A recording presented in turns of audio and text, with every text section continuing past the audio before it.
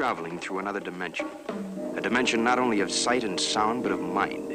A journey into a wondrous land whose boundaries are that of imagination. That's the signpost up ahead. Your next stop, the Twilight Zone.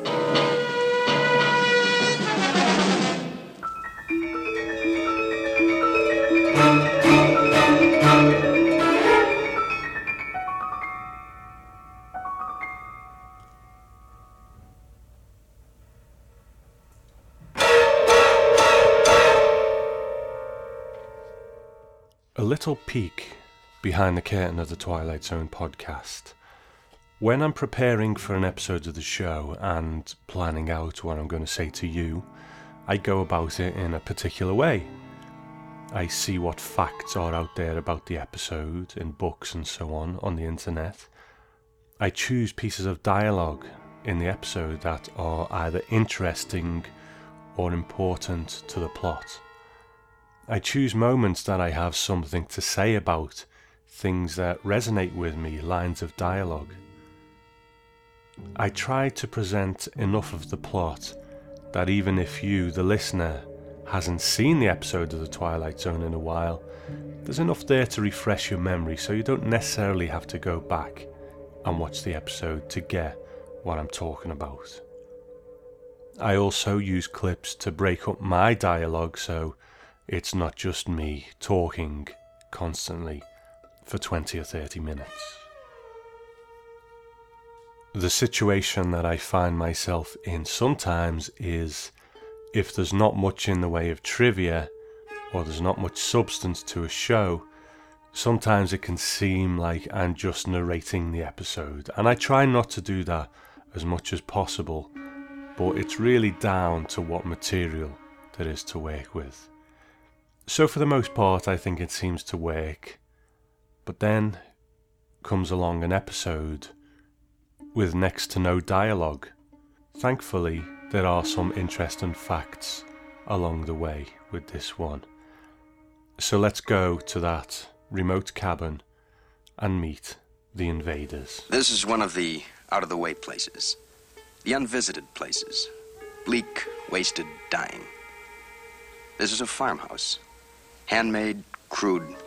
A house without electricity or gas. A house untouched by progress. This is the woman who lives in the house. A woman who's been alone for many years. A strong, simple woman whose only problem up until this moment has been that of acquiring enough food to eat. A woman about to face terror, which is, even now, coming at her from the Twilight Zone.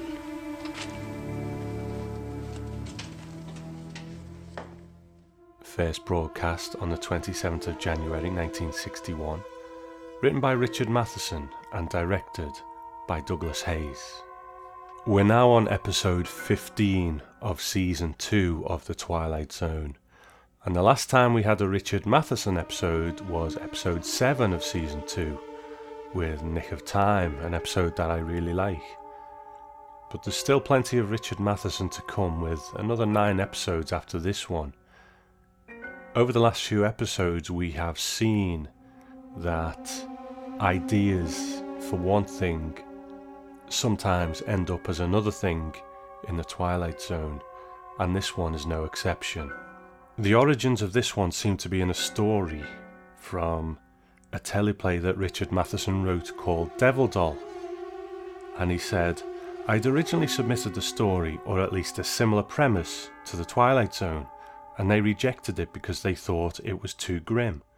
So I turned it around into a science fiction story, and it became The Invaders, the episode that Agnes Moorehead was in, because it was the same damn story, except here there's only one doll.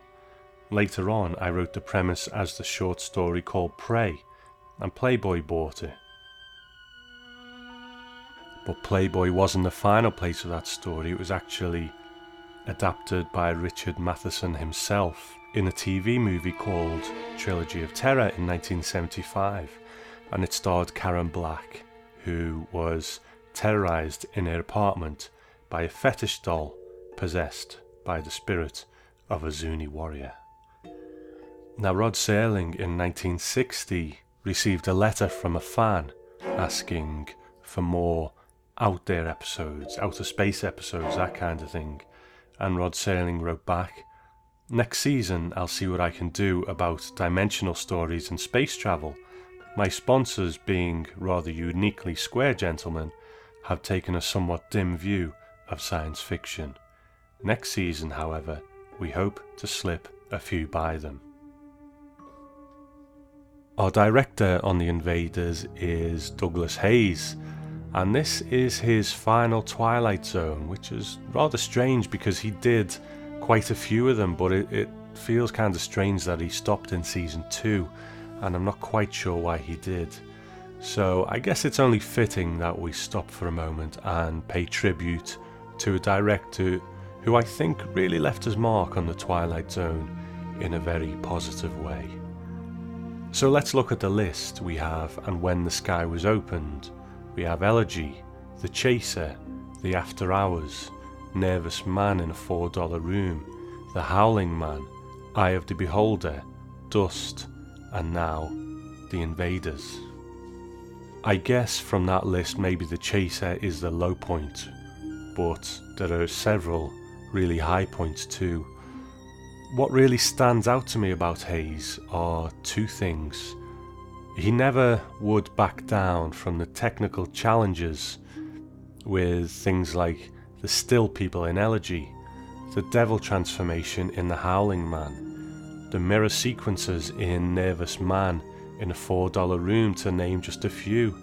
He was very inventive coming up with all this stuff, and of course I'm sure that was in collaboration with others, but he definitely left his mark in that way.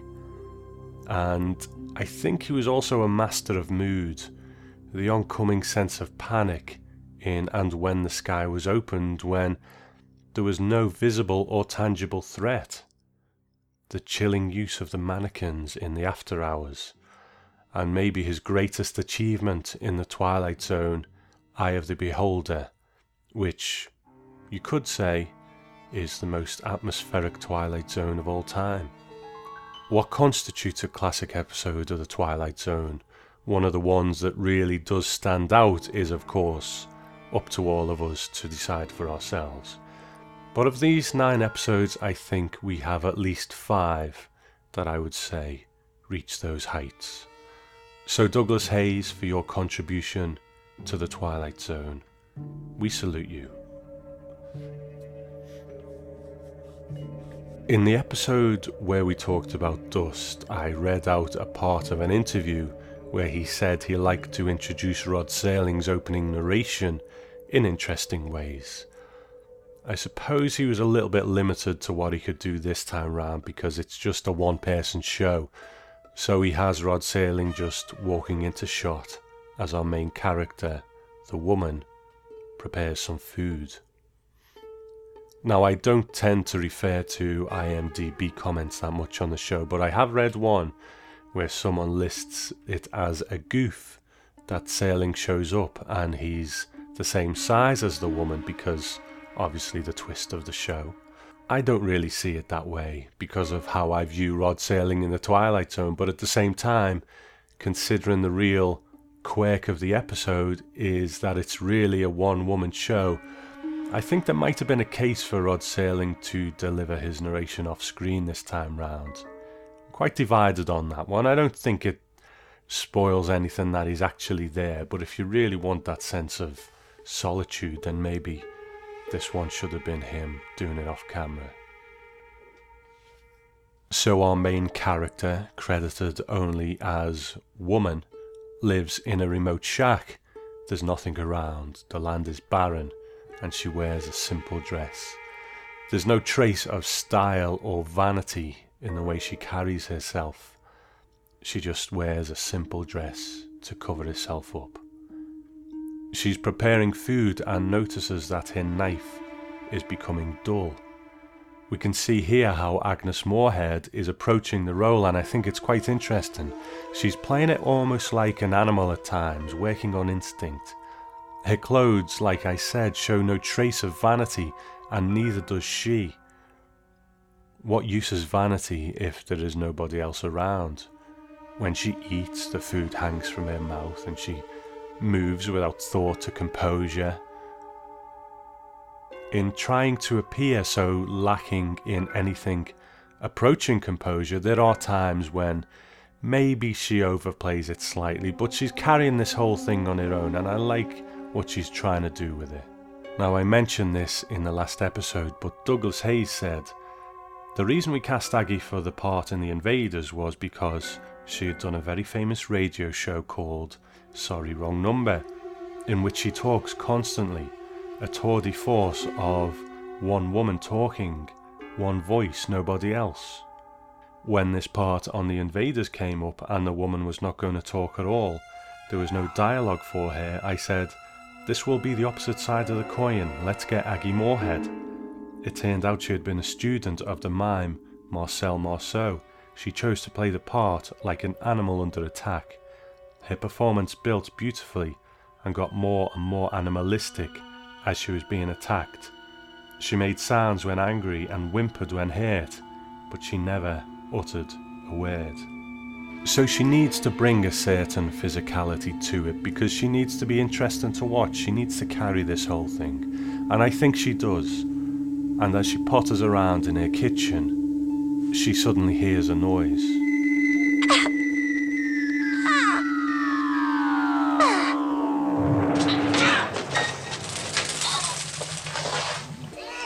So after she hears the noise, she starts looking out of the window of her cabin to see what made it. So considering what the twist was going to be, there had to be certain considerations about what the cabin would be. And Douglas Hayes said, so we used just the basic things. A curtain was just basically a curtain. A chair was just the shape of a chair. There was no style that could be attributed to any particular period of history or place. Yet basically it came down to what would be on a farm in the most primitive type of communities. So the woman climbs onto the roof of her cabin through a hatch to find out what that noise is, and it's there that she sees a round silver object that we recognise as a flying saucer, but to her, from the reaction, we can see she has no idea what it is, and it's here that I think Agnes Moorehead really starts to come into her own, the way she is starting to let that fear creep into her performance. Imagine being confronted by something that you've never seen before, and not only have you never seen it, but you don't know what it is. We don't know who she is or where other people are, but if we saw that today, we might think, oh look, it's a flying saucer, and that would, of course, be strange to us, but for her, it's likely that she has no frame of reference for what this thing is, and I think Agnes Moorehead really starts to sell that here. Now, something else we might say if we saw this particular flying saucer is, look, it's the C-57D from Forbidden Planet, which it is. So that tradition of using props from Forbidden Planet in the Twilight Zone is alive and well with the Invaders.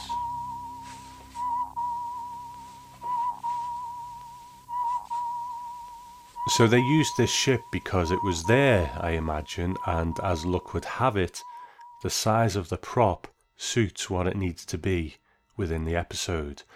But what I like about it too is we get a real nice close-up look of the prop when the woman kneels down next to it. Let's face it, this ship is from one of the most famous science fiction movies of all time, so it's nice to really take a moment to have it there and be able to have a look up close at it. So the little ramp comes down from the ship and we see our first glimpse of one of the invaders, and then he fires a little gun at the woman. So let's talk about these little guys. In the Twilight Zone Companion, Douglas Hayes said to Mark Zickery, I didn't want to do this with process photography or with tricks, a la Dr. Cyclops or something. By having them that size, she was able to grab them physically and hurl them across the room, which made it far more interesting than if you were using process and she couldn't really touch them. He goes on to say these characters were then made, oddly enough, by the makeup department. They modelled them from my drawing, which was sort of based on the Michelin Tire Man.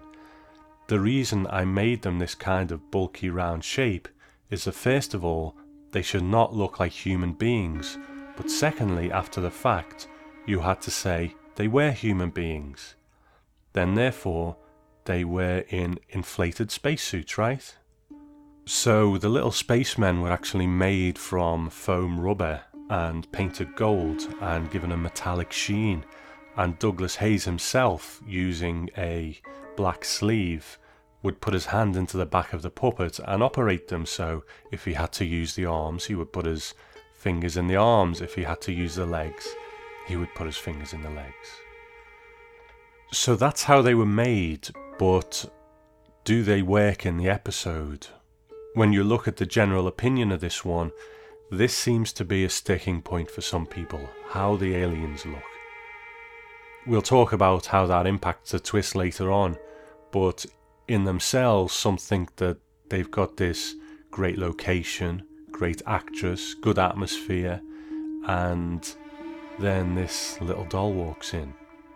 They had to make a choice. Did they do some sort of effects type shots using actual people, or use these little puppets?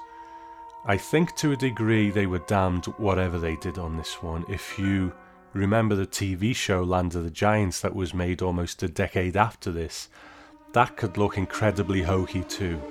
They used giant props and that sort of thing to make the actors appear small in comparison to the giants, and various types of effects to have the small people interact with the giants were used.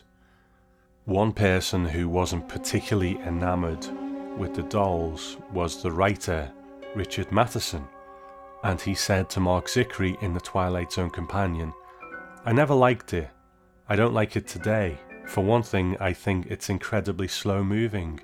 My script had twice as much incident as they used in the final version. It moved like a shot. The teaser alone of the woman cutting vegetables and then hearing the noise, it seems like it takes her forever to get up on the roof. Also, I thought those roly-poly dolls were ridiculous looking. The way I had written it, you would only catch very quick views of them and never anything clear. To see these things waddling across the floor was about as frightening as Peter Rabbit coming at you." So Richard Matheson didn't like the dolls, and he says that he wrote it where you barely see them, and I do kind of like the sound of that. Maybe I do wish they'd done it that way. It would really be great in that location with that mood at the same time. But I think I've made my peace with what we do get with these little guys. Strange looking as they are, they have become iconic. So here begins the woman's ordeal. She is absolutely bewildered and confused by what's going on, and we can see small bumps on her arms where the ray guns of the tiny creatures have hit her. After the initial encounter with the aliens, we have this scene where the woman lights a candle and goes looking for the creatures, which presented its own challenges. Now, director of photography George Clemens said, "To truly make it look right, you have to visualize where your shadows change lights. In that particular picture, I had to take over a couple of dimmers myself, being able to know just what I wanted and the time to make the moves. But I think I had about 6 dimmer boys, 6 lights, and all that had to be synchronized. One source would come up and another would go out as she went from room to room. I was very happy with the result I was able to achieve because it looked real to me after I finally got it." So it just goes to show what went into this seemingly simple episode of just one woman in a cabin with these little puppets. Now, I won't recount every beat of the story because it is pretty much this cat and mouse between the woman and the invaders, so I'm not just going to recount her movements within the cabin. But Douglas Hayes says that it was quite an easy shoot for him. He said, "By being able to incorporate my little guys in with her and so forth, I was able to keep it down to a minimum of cuts. I would rehearse for about half a day with her and with the camera for one piece of film. And then we would do it. It would take like 4 hours of rehearsal and then 4 minutes to shoot it, then another long period of rehearsing, and then a short piece of film. And when the 7 or 8 pieces of film were put together, we had our half-hour show. I think one of the things that made it easy for Hayes was that he was, of course, working with a consummate professional in Agnes Moorehead. So she would be 60 years old at this point, having been born in 1900, and she was involved with the arts from an early age as a dancer and a singer. She went to Paris to study pantomime with Marcel Marceau. She studied at the American Academy for Dramatic Arts in 1928 and graduated with honours, and around this time she was supplementing her income by working in radio. And it's here that she pretty much started her acting career and was part of Orson Welles' Mercury Theatre on air, and was part of that famous War of the Worlds broadcast in 1938. So it wasn't until she was 41 years old that she actually first hit the silver screen in the Orson Welles classic Citizen Kane, where she played the title character's mother. She was primarily in films until the mid-50s, when she started to play more and more on television. So it's quite interesting how her career developed. Nowadays, unfortunately, women in the business will tell you that doors start to close for them the older they get. But it was when she was getting older that Agnes Moorehead started to work on screen. So she seemed to do things her way, quite a strong woman, and she was the first woman to host the Academy Awards in 1948. Of interest is that she was one of the cast members of the ill-fated film The Conqueror, which was filmed in 1954 in the Nevada desert, close by to where the government was doing nuclear testing. In later years, those tests were suspected to have caused cancer deaths of several of the film's stars, including John Wayne, Dick Powell, Susan Hayward, and sadly, Agnes Moorehead also died from cancer as well. So I've said before, I think she does really good work in this episode, and you can tell that this is a professional we're dealing with here. You know, some might watch it and think her vocalizations are a bit over the top, and the way she acts sometimes, but I don't think they are when you consider who she is. Let's not forget, she isn't human, she's an alien. We don't know what her language is like, or even if she has one, in the same way that we have one. For all we know, these vocalizations are pretty much what her language is. So it's not a cheat, and I really enjoy what Agnes Moorehead brings to the role.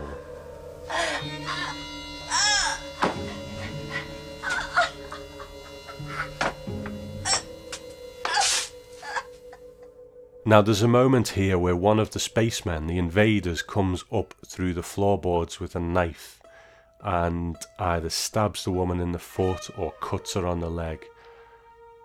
Again, it does kind of pull me out of things a little, because to jump ahead to the twist, it's supposed to be a human being in that suit, but he moves and clutches the knife like a glove puppet holding a wand or something. So I guess how much people do or don't like the episode may hinge on whether they can just accept these things for what they are. So is it something we can get over? I think so, because the episode is considered a classic these days. You know, I read people's criticisms of films online sometimes, and someone will criticize a film in some detail, and I might say, okay, I see what you're saying, but is that one thing enough to write off the movie? Can you not just accept that one thing, whatever it is, and enjoy the rest of the movie? I suppose it depends on what that one thing is and how big of an impact it makes on the whole film or TV show. But in the case of The Invaders, I think that it gets so much right that any minor grumbles I have about The Invaders themselves, it's not a deal breaker. Especially in great moments like when the woman goes to grab a piece of wood that comes through one of the doors in her house. When she goes to grab it, one of the spacemen puts a knife through it so she cuts her hand. A little improbable, because when you see what's on the other side of the door, that little tubby spaceman would have had to climb up the door with a knife, put it through the hole, and then make off pretty quickly. So it is improbable, but again, it's not a deal breaker because I think the episode is really starting to build up a good tense atmosphere at this point, and it doesn't pull its punches. At one point the woman even traps one of the invaders in a box and burns him to death on a fire, and in the end she smashes that alien ship to pieces with an axe. Thankfully not the Forbidden Planet prop this time round, if you are to believe the Twilight Zone companion, because they say that it's actually a rougher version of that prop that they used. But it's now that we get our twist.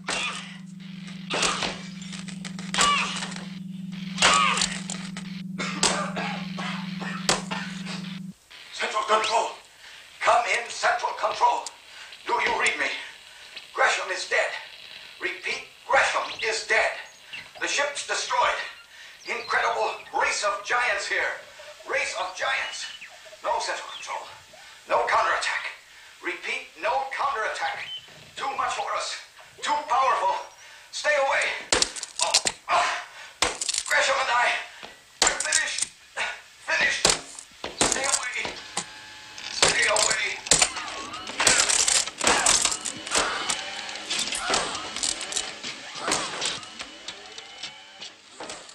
And that voice is provided by the director, Douglas Hayes, so he not only controlled them, he gave those little guys voice as well. So the little people aren't really little people, depending on your perspective. It's actually the woman who is the giant, and the invaders are Americans from Earth. It's a twist that we've seen before in the Twilight Zone, in a different way in the episode Third from the Sun, so it's not completely original. And I can't remember if it surfaces again in the Twilight Zone, but I've certainly read other short stories since that use that twist, so maybe it is a bit overused now. But I guess if you can pull it off, there's nothing wrong with using it. And even though it's been used in the Twilight Zone before, this uses it in such a different way that I think it certainly justifies its existence. Now there are a couple of quotes from Richard Matheson about the invaders. Now I read one from the Twilight Zone companion earlier on where he said that he didn't like it, but then in Unlocking the Door to a Television Classic, Martin Grams Jr. offers up this alternative. He documents an interview with Matheson where he says, "I thought Richard Donner did an excellent job on Nightmare at 20,000 Feet, and Douglas Hayes, who did the Agnes Moorehead one, The Invaders. What's there is good, because I have said many times that I would have liked it if The Invaders had gone faster. In that, and the Buster Keaton thing Once Upon a Time, I had a lot more material, more going on between her and these little critters, because the opening I find to this day unbearably leisurely. It just takes forever. It takes forever before she hears the noise on the roof, and it takes forever for her to get up there. I think the opening probably could have been cut in half by a third. And I didn't like the little spacemen, those little roly-poly things. I had them appearing so just flying past your eye or your attention. They had little space things that made them fly, and you would just see them and then they'd be gone. They weren't just wobbling around." Now, in the September 1981 issue of the Twilight Zone magazine, in an interview, Matheson says, "Looking back through the years, I'm more pleased. I'm so hard to satisfy, however, at the time, I was almost never completely happy. For example, I wasn't completely happy with the way The Invaders was filmed.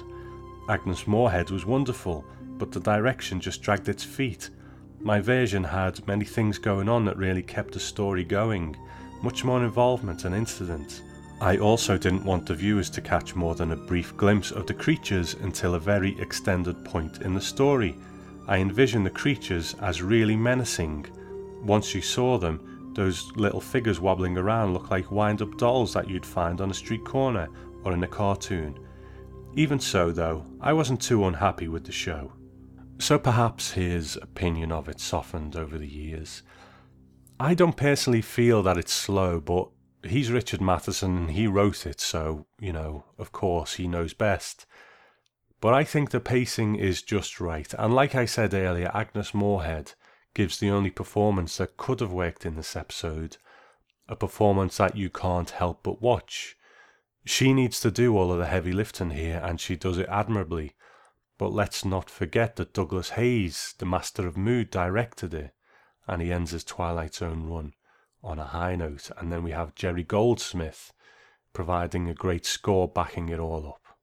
It has all of the hallmarks of a great, slow-burning horror movie. And while I can see what Richard Matheson was saying when he said that the invaders should have been these quick little things that you don't see, let's not forget that we do only see brief glimpses of them for a few seconds at a time. So I would put the invaders up there as a classic Twilight Zone.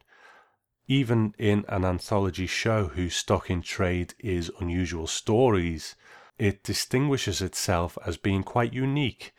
And I'm not sure if it's something that happens as much now, but certainly in the days of things like Buffy the Vampire Slayer, you would sometimes get these episodes like Hush, where the cast was silent for the most part, or Once More with Feeling, which was a musical. Episodes that deviated from the norm. Perhaps a little gimmicky sometimes, but that's okay. And I think we're seeing the seeds of that kind of thing with the invaders.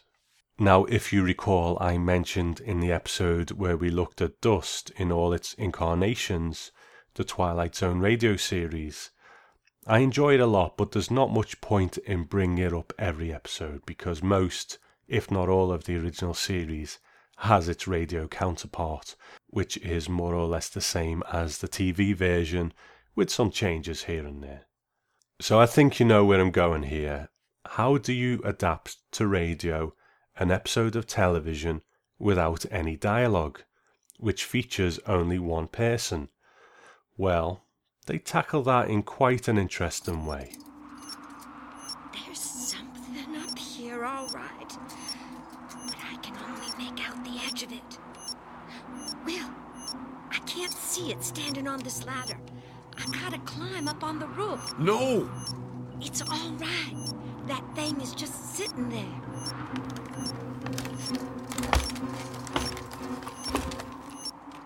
Oh!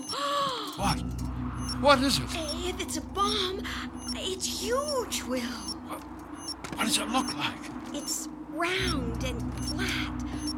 Only part that isn't flat is a big bump smack in the middle of it.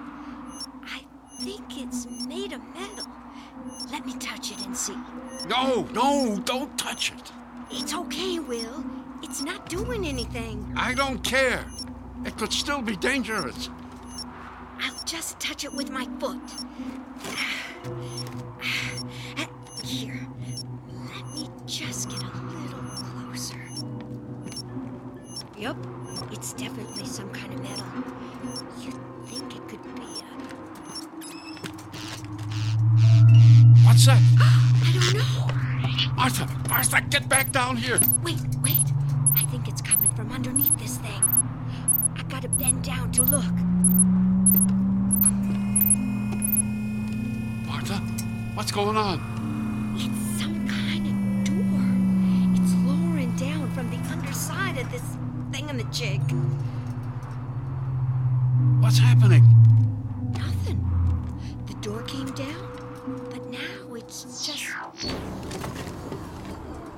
Wait. I think something's coming out. Martha, get out of there. So it's not just one person on their own. They have a man in the show with the woman, and it gives the woman someone to speak to, and by having the man be blind, it still creates some level of isolation for her because he's only recently lost his sight and he hasn't adapted to it yet, so he's still not used to doing the day-to-day things, never mind catching tiny aliens. But it does unavoidably change the mood of the thing because the original was all about a story being told in silence. And if you think of that aspect of the woman being an alien, there's so many things that they don't do with her to give away that she isn't actually human, like words, that sort of thing. This couple have very human names. They speak with, American accents. So, there are certain things that maybe don't translate as well, but what else could they do? You know, it does work in its own right, and I won't spoil the ending, but it's one of those Twilight Zone radio episodes where they do things a little bit differently. Now, before we leave the invaders, one thing that I've always wondered about the Twilight Zone is when another writer wrote an episode, a writer that wasn't Rod Serling, would they write Rod Serling's narration? And that Twilight Zone magazine interview with Richard Matheson answers this. The interviewer asked Richard Matheson, "Did you find it difficult to adapt your stories into the Twilight Zone's television format?" And he says, "No, I never had that kind of trouble. There was always fertile ground there for any kind of idea that I might have. The only thing Rod ever had to correct me on was that at the start of my involvement with the show, I didn't know that I was supposed to write his narrations. I thought that he did all those himself."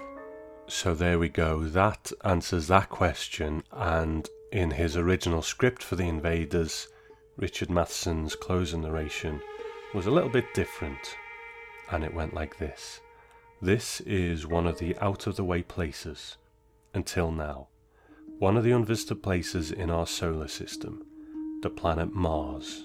Bleak, wasted, dying, but not quite dead yet." These are the invaders, the tiny beings from the tiny place called Earth, who would take the giant step across the sky to the question marks that sparkle and beckon from the vastness of a universe only to be imagined. The invaders, who found out that a one-way ticket to the stars beyond has the ultimate price tag. And we have just seen it entered in a ledger that covers all the transactions of the universe. A bill stamp paid in full and to be found on file in the Twilight Zone. So there we go. How do you do a podcast about a show with no dialogue? I guess you just put a few of the sound effects in instead. But thankfully, I'm not alone this time round and adding some voice to the Twilight Zone. So let's listen to a little bit of feedback in submitted for your approval.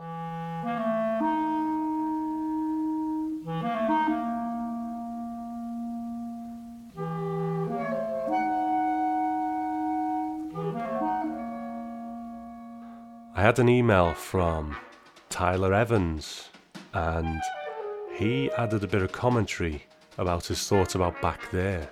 And he says, "Tom, I just wanted to let you know I'm a big fan of the podcast and really glad that you are putting out great episodes. Thank you, Tyler. Take your time because I really enjoy the quality of each Twilight Zone episode you discuss, and I know this isn't something you can just throw together in a couple of hours if you want it done right. I wanted to give you some of my thoughts on the episode Back There. First off, let me say that I really enjoyed the old-time radio shows with different twists on time travel and possibly preventing the Lincoln assassination.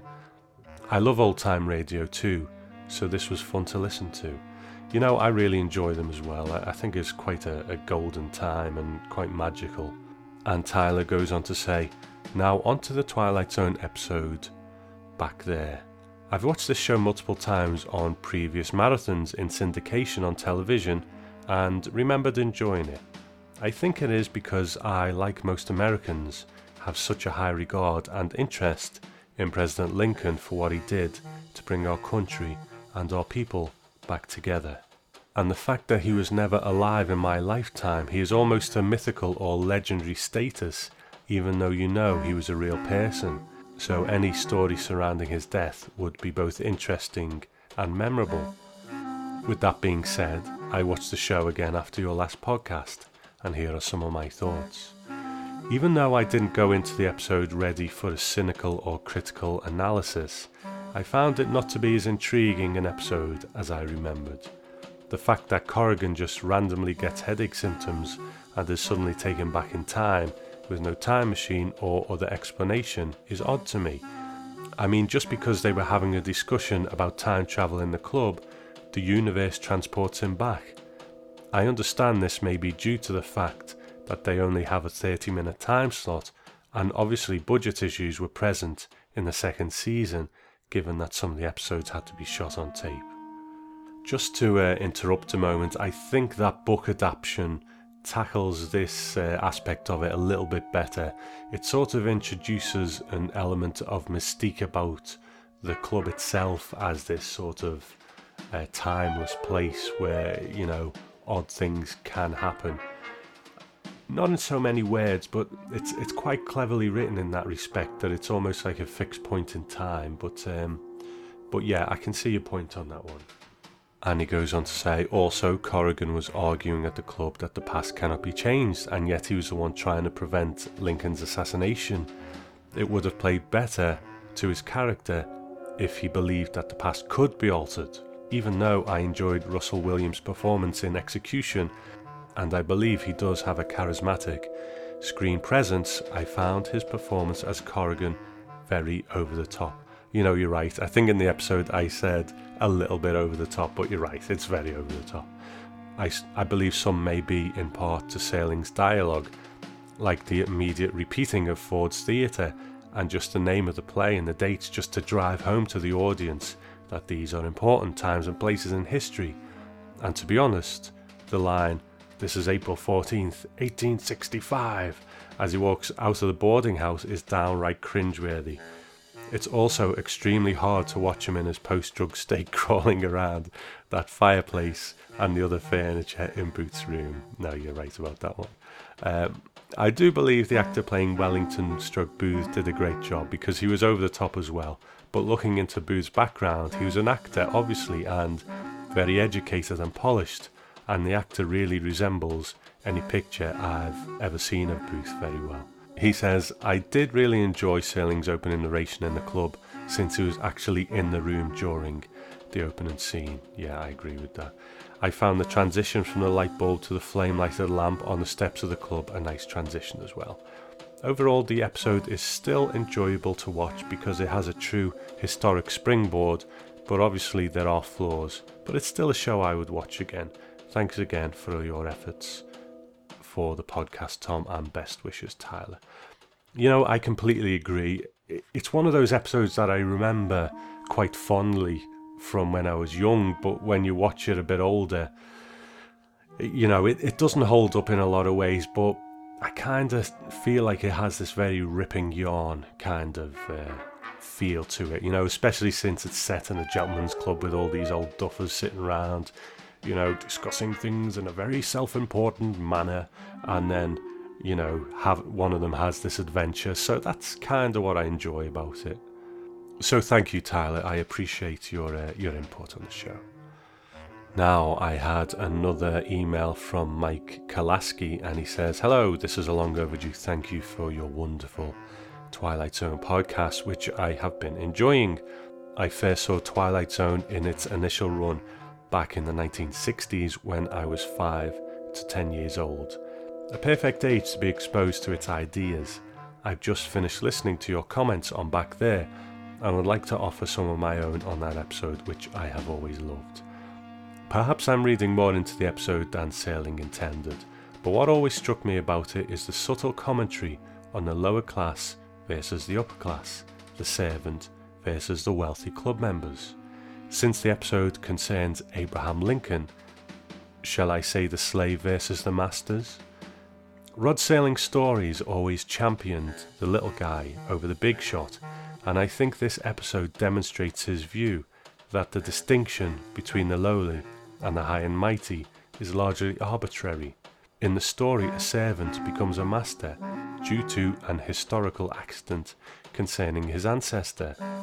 If the script had somehow permitted the servant who was transformed into the club member to have been portrayed by an African American, the plot point would have been stunning, and the episode would be remembered as a landmark in television. Now that's very interesting. I didn't think of it that way, but yeah, absolutely. Mike goes on to say, perhaps if I travel back in time, I could suggest this to Serling before he completed the script, or would the network executives prevent my rewrite of the episode and television history? Good thought there, Mike. It's always a possibility that if, you know, they ever get that remake series off the ground, that they always say they're going to do, that maybe this one could be revisited and tweaked in different ways, and that would be certainly a compelling twist on this one. Thanks a lot, Mike. I appreciate you getting in touch. Now, from time to time, I converse with a listener to the show by email called Grace, and she's offered some thoughts on The Invaders. She said, "This episode hinges on Agnes Moorehead's performance. As a child, I knew her as Endora on Bewitched, and years later in Citizen Kane as Charles Foster Kane's mother. I think her mime work here is spectacular. Through her performance, as well as her very minimal surroundings, you get the impression of maybe not her complete backstory, but of her isolation and primitive, simplistic life, until she is terrified by this unknown entity in her home. It's almost like a silent film in its lack of dialogue, with the exception of the invader's warning at the end. Honestly, I don't miss the dialogue here. I think the lack of speech and the clever use of sound enhances the tension and terror of the situation. Like the woman hearing the footsteps of the invader approaching. And it's perfect as well that she doesn't speak in this, because she is not human or an earthling per se. There may be no language there on this other planet, and if there is, they don't give it away. It is absolutely essential to the surprise ending, and it's brilliant. A classic episode, one that is always on my New Year's Marathon watch list. Great to have you back, Tom. Best of luck with everything. I look forward to hearing new episodes in my podcast queue." Well, thank you, Grace, and thank you for your thoughts on The Invaders. Very, if I remember rightly, Grace is a younger fan of The Twilight Zone. I don't mean, a child, but younger in age, and I just really like that it's, it's not just us old duffers who like The Twilight Zone. Now, my friend Brandy Jacola, I've known her for some years now, and we're just working on something for next week, but we'll come to that. And basically, she sent me a few thoughts on The Invaders. She said, "Yes, it's a great episode, especially for one without character dialogue except at the end. But there's one thing that I noticed the first time I watched it as a child, and it ruined it for me all the time. Take care, I might be ruining it for other people. This woman lives in a crude, handmade home with no electricity or gas, and every day is a struggle to find enough to eat. So why does she have perfectly manicured fingernails? Yes, I know it's probably not as big a deal to other people, but for me, it completely breaks the reality of the character and the settings. I wish I could unsee it, but the first look is less than 2 minutes into the episode, and for the rest of the show, I'm just staring at her fingernails, so that's unfortunate. It's a great, if somewhat melodramatic by today's standards, performance from Agnes Moorehead, and the tension and the fear are portrayed very well. And it's written by one of my favourite writers of strange fiction, Richard Matheson. It's very difficult to write a teleplay that has almost no dialogue. Don't believe me? Try it. And it translates very well to the screen. And of course, I love to see the props from Forbidden Planet, in this case the United Planets cruiser C-57D that is used as the USAF Space Probe No. 1. Thankfully, it was a facsimile of the model that was partially destroyed at the end. When I was a child watching this episode for the first time, I was somewhat distressed that what I knew to be the C-57D had been destroyed, as I was and still am a huge fan of Forbidden Planet.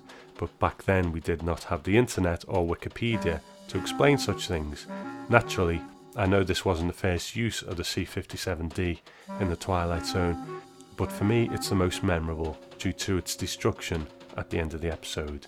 In conclusion, it's a top-notch episode. I just can't stop looking at her fingernails. Thank you, Brandy, and you'll hear Brandy in the next episode of the Twilight Zone podcast, very briefly, but we'll talk about that soon. And I got an email from Frank from Philadelphia, a podcaster in itself. He does an indie sports car podcast and another one on a show called Banshee. It's not a show that I've watched, so but it's there if you want to check that out. And for The Invaders, he says it's in his top 10, and he says, "This episode is within my top 10 favourite episodes. I can't rank 1 to 10 because they're all number ones in my book. The Invaders was brilliant, how Rod Serling could make you on the edge of your seat without dialogue, music or electricity. The old woman said more than Serling himself by her acting without dialogue, just emotions. I love the little light beam guns that put the black burns on her. I found that very funny, and the reveal at the end that the invaders were American aliens that landed on another planet of giant humans. Serling proves you can tell a story and derives a list of emotions in one episode without more than 5 words said, all episode, and I really loved that about this episode. Tom Elliott, welcome back, sir." Well, thank you, Frank. It's good to be back. So it's nice to get other people's thoughts on the Twilight Zone episodes, and I've noticed that since I've started putting episodes out again, you know, people start to respond more because it breathes life into the show, obviously. And something else it seems to have done is I've had a little flurry of iTunes reviews, which is always great. You know, iTunes works on some sort of algorithm, and I think if people are downloading the show and commenting on the reviews and stuff like that, it seems to raise it up there somehow, which is great because, you know, it would be really nice to get onto one of the, you know, the front page things where they have podcasts about TV shows and that sort of thing. So in the USA, I've had a few new reviews, and I always used to thank people individually for putting their reviews on there, but as the schedule got a bit more crazy, I lost track. So there's a lot of people that I haven't thanked, and you know, my apologies for that. If you've left an iTunes review over the last couple of years and I haven't thanked you, don't think I don't appreciate it, because I really do, and I do read them all, and you know, thank you so much for taking the time to do it. So I will try and pick up on that again. We have, in the USA, we've got Dogboy443, and don't worry, I won't hold it against you. We've got Bman053186 and Bliznip, that's actually Frank, who we've just heard from, and John Arthur Beeman and Peachy Momo 1133. They've all left new reviews, so thanks very much for that. And in the UK, we've got a review from James Rose 007. So thanks, guys, I appreciate it. And if anyone else has the time to just spend a couple of minutes putting an iTunes review on there, you know, it always makes me happy, and I appreciate it. So, what have we got up next time on the Twilight Zone podcast? Well, the next episode is going to be something a little bit different. It's going to be a bit of a tribute to someone that we lost from the Twilight Zone this year, and I'll explain more about that next time round, but it's going to be a little diversion from our usual format, but that's fine. I like to take the scenic route with the Twilight Zone and see where it takes us. After that, it's going to be an episode called A Penny for Your Thoughts. So if you have any thoughts on that, then please do email me. The email address that I've been given out seems to be a bit temperamental at the moment, so if you just try using tom@thetwilightzonenetwork.com for now, it should get to me. But you know, if you can't, then if you go to the website gentleman'sgrindhouserecords.com, there is a submissions form on there, and you can, you know, also get in touch with me through that. So thanks for listening, and I will see you next time in the Twilight Zone.